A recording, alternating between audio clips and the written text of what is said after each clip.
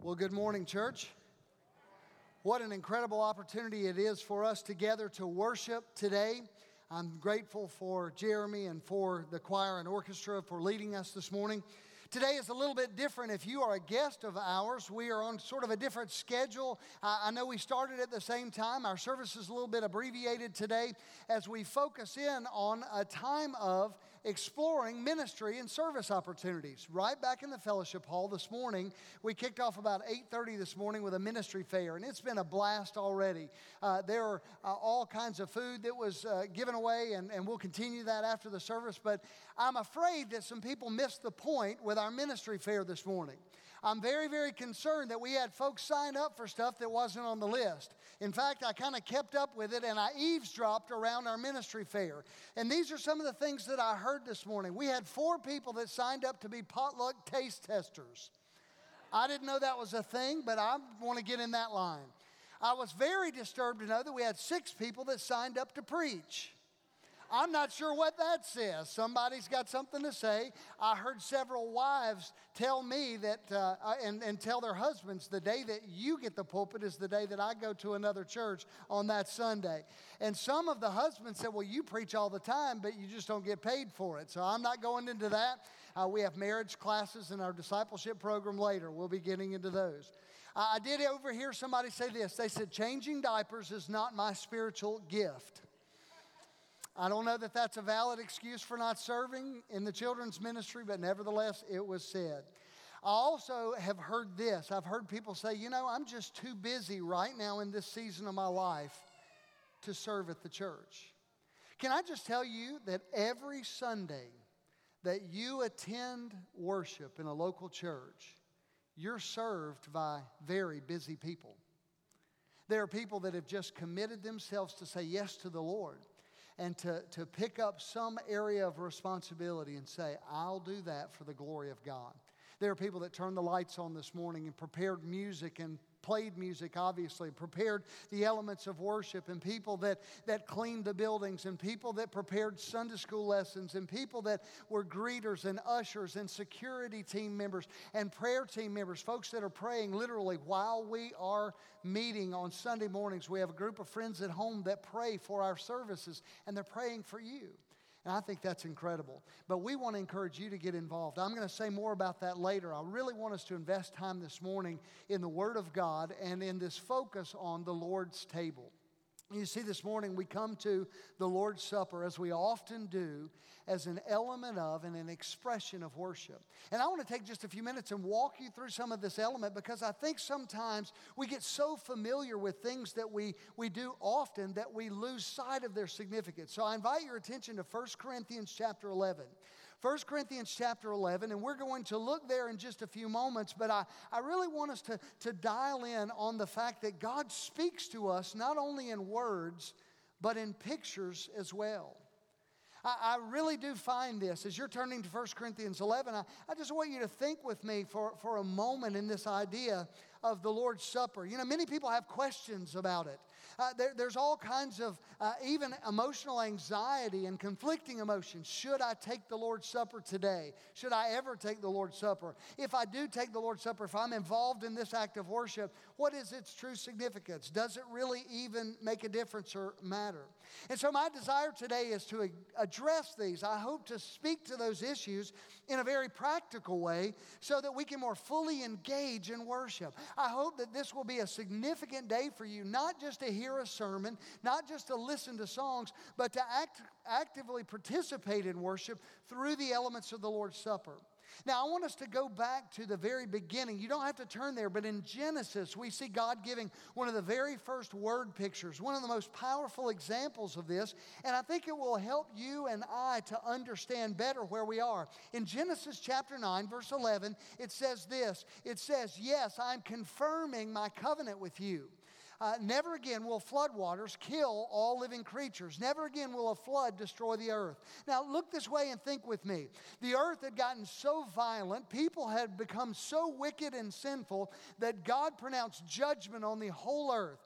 But he was merciful. He spoke to a man named Noah, and he told Noah to build a boat. And Noah for 120 years, began to work on this boat, but he was a preacher as well. He preached to the people that salvation was available, that they could be saved from the wrath that was to come. And the floodwaters did come, and God let Noah and his family enter into the ark of safety and salvation, and God closed the door. And God judged those that were outside of the ark, while at the same time using that source of judgment in an interesting way. It's salvation through judgment. He lifted Noah and his family by the same waters that pronounced judgment on all the others.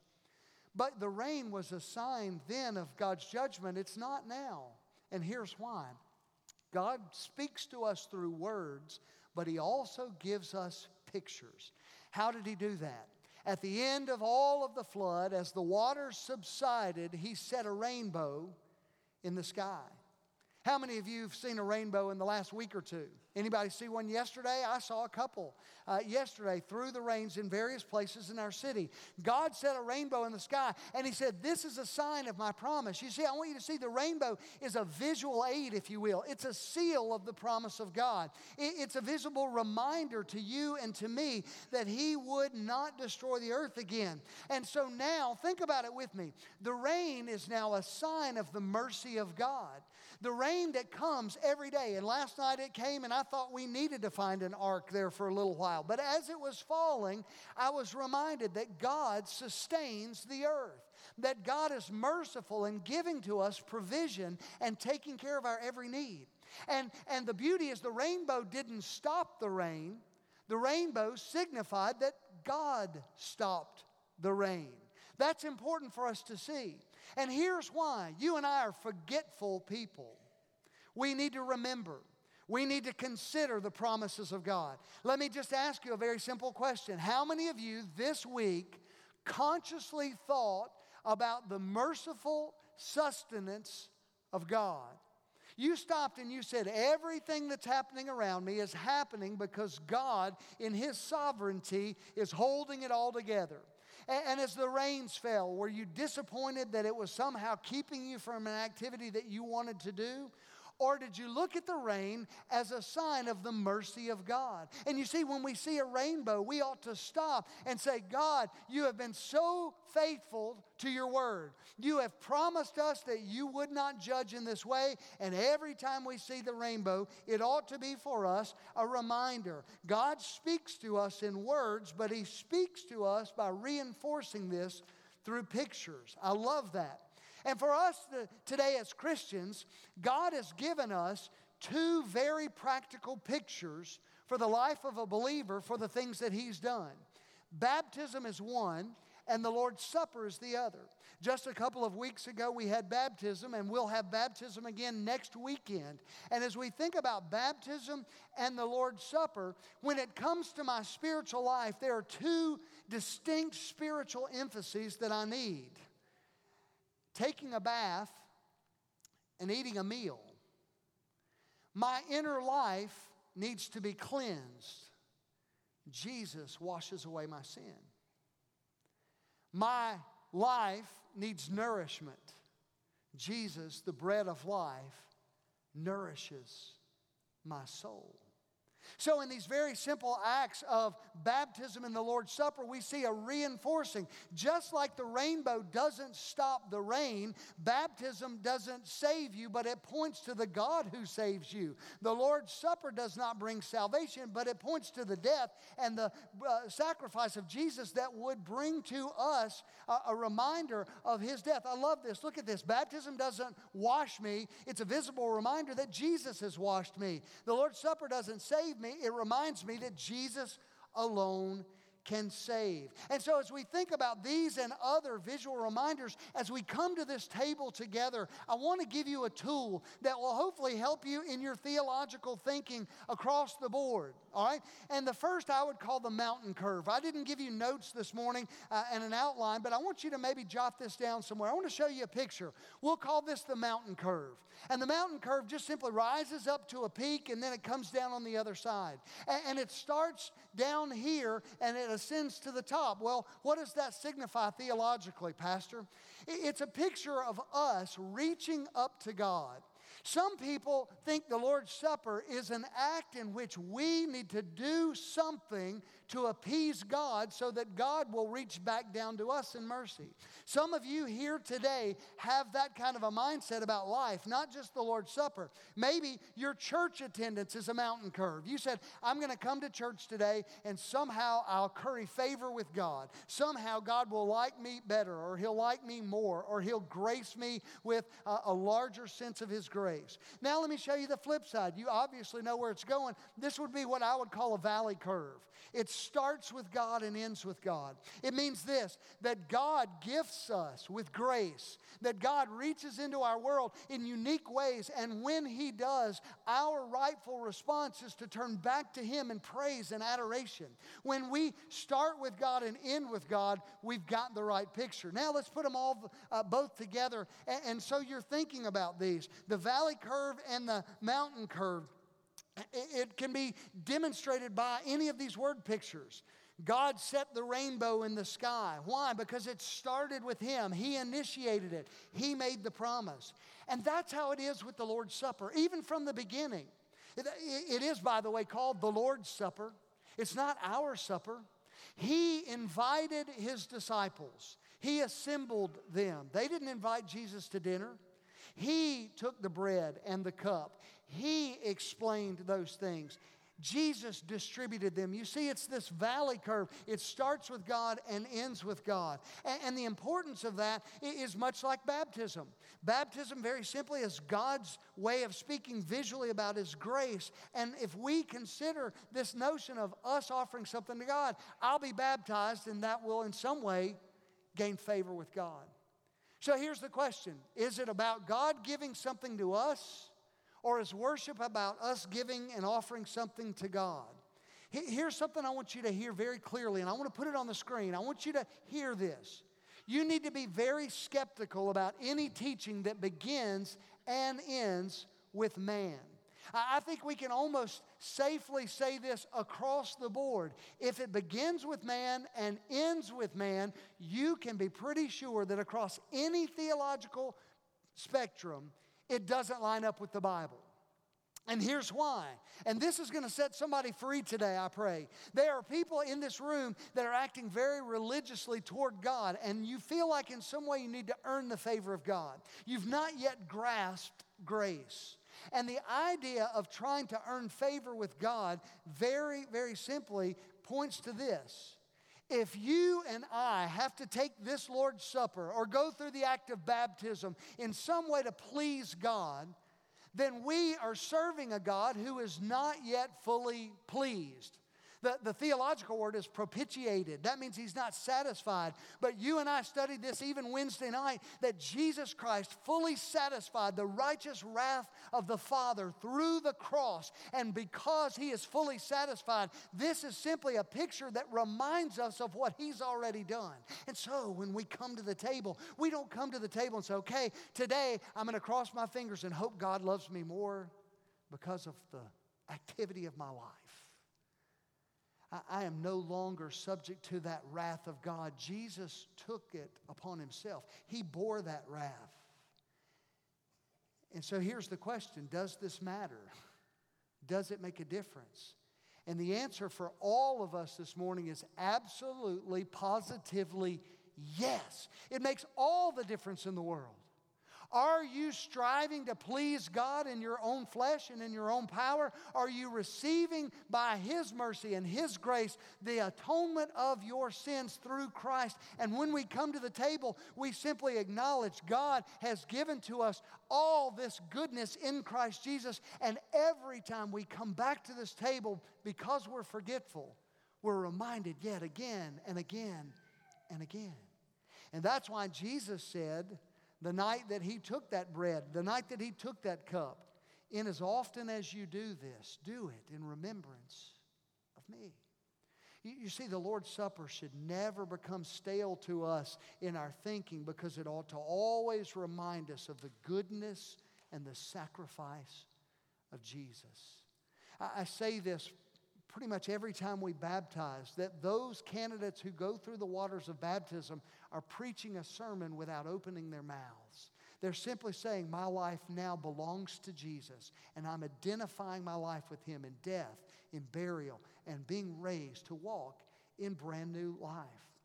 Our salvation today lies complete in Jesus. And so rather than us trying to gain favor, Jesus reaches out to us and He says, look at what I've done for you. I've told you through the words of Scripture, and yet beyond that I've left this picture for you. God the Father says, my Son's body was broken for you. His blood was shed for you. And in this there is reconciliation and newness of life. And I long for you to receive that for me. And every time you come to this table, this glorious, marvelous gift paints that picture for us.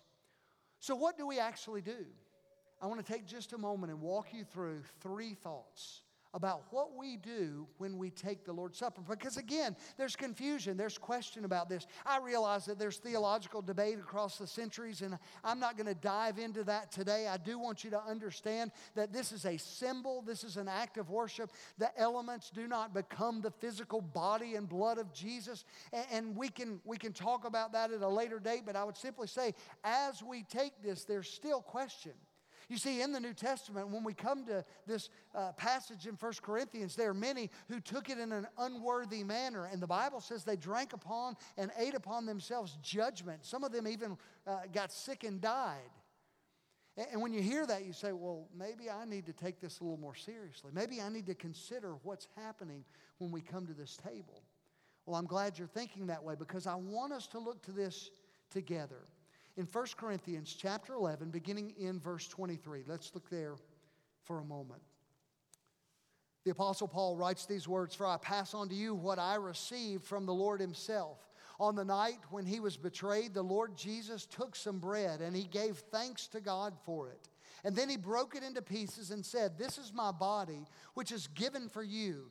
Do this in remembrance of me.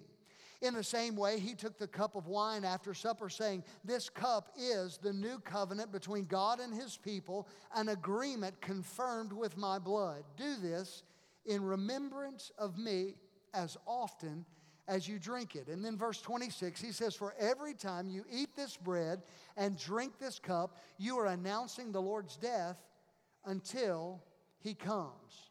The first thing I want you to see that we do straight from this text, when we take the Lord's Supper together, we look back. We look back. It's very simply this. We're remembering. He says to do this in remembrance. To remember the sacrifice and to think about what He did for me on the cross. The bread, His body given. The blood, His blood spilled, the cup rather. His body, think about this. The body of Jesus Christ. It was perfect, was it not? This is audience participation time. Was the body of Jesus perfect? Was Jesus perfect in His obedience? Did Jesus ever speak a sinful word? Did Jesus ever think a sinful thought? No. And as we think about that, He always hoped, He always loved, He always believed. He never spoke a sinful word. That perfect body, that life of perfect obedience was laid down for you and for me. I so often come to this table and feel unworthy. Well, there's good news for you if you feel that way. You are. And I am. And the beauty of the Lord's Supper is that I come to this table not with an arrogance to think that I deserve this, but with a brokenness to say, He laid down His perfect life so that I can partake of it. He who knew no sin became sin so that I, who could know no righteousness on my own, would become the righteousness of God in Christ. That ought to just overwhelm us when we begin to think that He laid His body down, and when we take this bread, we remember. I remember also the poverty of my own faith, the incompetence of my own repentance, the shortcomings of my life. And yet, when He speaks to us in the bread, He's saying to you and me, your salvation is a result of the completion of the perfect obedience of Jesus and the fulfillment of all righteousness. And then we come to the cup. Do you notice they're taken separately? We have the bread, then we take the cup. Now, blood signifies often life. And yet we know that without the shedding of blood, there's no forgiveness or remission of sins. But think about this. As we think about the cup, blood in the veins signifies life, but blood spilled out is oftentimes a picture of death. That when bloodshed comes, death is the result. And we forget, so God seals it into our heart with a picture that the perfect body of Jesus was given so that you might partake of righteousness. And the shed blood of Jesus, his death, paid that penalty for us. And we forget that. So for you and for me, Jesus is saying in these words, take this bread. It is a perfect life offered for you. Here's what he's saying. My obedience is yours. And then he says, take this cup and this atoning death on your behalf. My forgiveness is yours. Have you ever wrapped your mind around that? I don't want us to run past this too quickly. In the Lord's Supper, we understand those things. We know them. We've heard them. We're familiar. But in the broken body of Jesus, we are given the obedience of Jesus. And in his shed blood, we are offered the forgiveness. And so now we have reconciliation possible in that atoning work of his death. And the glorious victory of his resurrection gives to us the opportunity to come together again and again and again to this table and remember. So when you take of these elements, look back. Remember. Think back to all that he has done for you. Number two, I want you to see this. When we take these elements, look in. The Bible says that a man ought to examine himself. Now, I know that exams are probably not a very popular word right now. School's just started back. You're not thinking about tests and exams yet, but those days are coming. But when we have an exam, there are some questions, and I want to give you three very quickly this morning. And these are the questions you need to ask. The Bible talks about taking this in an unworthy manner. We can never be worthy to take it, but we can take it in an unworthy manner. And that simply means that we've not examined ourselves. Question number one, you ready? Am I believing? Am I believing? This is active. Not did I believe a long time ago, but am I believing? Do I believe that the Son of God who loved me and gave himself for me is the sustaining force of my life? Am I believing in Jesus this day? And if I'm not, maybe I've backslidden some. Maybe I've gotten to where I've forgotten. Today is a grand opportunity for you to ask the second question. Am I willing to believe? Now, let me speak to every heart here for just a moment. Some of you have never believed. You've never trusted. You've never placed your faith in the Lord Jesus Christ. This examination ought to lead you to this place. If you've never trusted, if you're not believing, don't take these elements. That's that unworthy manner. You see, this is for believers. It is for those who are of the faith, who can say with confidence, Jesus is my obedience. Jesus is my forgiveness. He is my salvation. And you come to the table when you can say, yes, I'm believing. But if today you've never believed, I want to give you the opportunity. And we will, later in this service, invite you to trust Christ. You can do so right now, just believing in your heart that Jesus Christ is Lord, confessing with your mouth that he's Lord, believing in your heart that God raised him from the dead. You shall be saved, the Bible says. And if you today have backslidden, if you have come to this place where you've allowed other things to take priority in your heart and in your mind and your life and in your practice, then today ask that second question, am I willing to believe? You see, this table ought to bring us every time we come to it to a place of decision. It ought to bring us to a place where we say, am I going to respond to the invitation of Jesus or not? Not did I believe 20 years ago. Am I believing today? Question number three, am I repenting? Am I repenting? Am I turning from my sin? You see, some of you would come to this table and ask the question, am I good enough? You never will be. Am I turning to the Lord? The only ones that I would say definitively who should not take of this Lord's Supper are those that think they're good enough.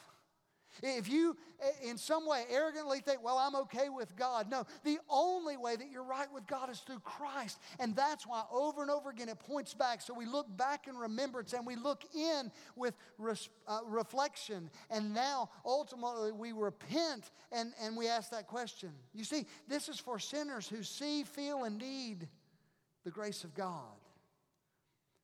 God is ready this morning to take away every sin that you've ever committed. He died for them on the cross. But you need to hear this. You must be willing to give them up. You know, sometimes we don't think of it that way. God is willing to take away that sin, but you need to repent. You need to give it up. And so there's a time of reflection as we come to the table, a time for you to simply ask, Lord, is there sin in my life that's keeping me from experiencing the fullness of relationship and communion with you? If there's a sin you're not willing to give up, then you shouldn't come to this table this morning. Just let it pass on by. Parents, obviously, we've given you resources and teaching tools. This is not for young children. It's for believers. And so you need to help them. But we look back, we look in, and ultimately we look up. The Bible says in Matthew, in the recording of the events of the Last Supper together and the institution of the Lord's Supper, they sang a hymn and they went out rejoicing. They left that place with joy in their hearts. You remember our valley curve? It starts with God. And it ends with God. You see, we're going to come to this table. God's invited you here today. You say, well, I got in my car. I made my mind up. I made the decision. I'm glad that you're here. But the providential hand of God oversaw that process. He kept lungs drawing breath this morning long enough for you to be here. He's held your heart in check that it would continue to beat. And you are here because God has invited you to this place. And the invitation stands for you to ask and answer those questions. Am I believing? Am I willing to believe? Am I repenting this morning? And if you say yes to those questions, if you say, yes, Lord, I believe. Yes, I recognize that my forgiveness and my obedience is only found in Christ Jesus, then you gladly receive these elements and you worship the Lord today. God invites us. We respond and we look back up to Him and we look out to the world around us. I didn't put this in the outline, but I'll finish here before we come to these elements. We've established today this ministry fair for people to serve. And the opportunities are endless. Literally, we found over 1,000 jobs for people to do really inside the walls of the church. And we'll move toward a missions fair later on where we start looking out. But I'm talking about ministering to and meeting the needs of one another so that we can best share the gospel. In this place, like so many places, 20% of the people are doing the lion's share of the work. It's probably not 2080 anymore. It's more like 2095. And people that are doing 12 things a week here will go through the ministry fair and feel convicted and want to do a 13th thing, and they'll squeeze their plate while others are sitting and saying, I'm too busy. Or others are sitting and saying, you know, changing diapers is not my spiritual gift. Or they're saying, well, I want to do what I want to do. I mean, this whole selfless, sacrificial thing's just not necessarily for me.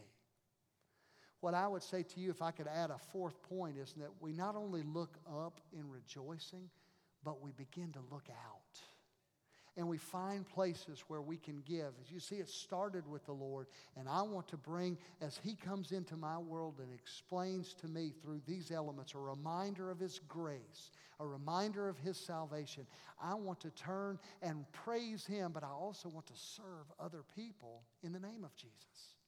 So I pray that that would be our response today. Now, we're going to finish up in just a moment. We'll do the Lord's Supper together, and I want to ask you to do something. If you've not yet been through the fellowship hall, I'm going to ask you, don't go out the back doors. Just take a moment and walk through. All morning long, people are saying, well, where do I sign up for stuff? There's no sign-ups today. You can sign maybe a form of interest if you want at some of the individual tables. But next week and the next, we're going to have commitment cards that simply say, I said yes. And you're not saying yes to Hardy Street Baptist Church. You're not saying yes to an individual ministry. You're saying, yes, Lord. Yes, Lord. You have blessed me. You have given me strength and ability, and I want to serve you. And so we want you to take this week and explore, or today and explore, this week and pray, and next week commit. But I'm going to ask you right now to examine. I'm going to ask our musicians to come. I believe we're going to just settle into a time for a moment, and as our men come forward for us together to share in this experience, look back. Look in. Look up. And then as we leave this place, look forward in ways that you can serve. Look around and see needs that need to be met. Men, if you'll make your way here. I'm going to ask every head bowed, every eye closed this morning.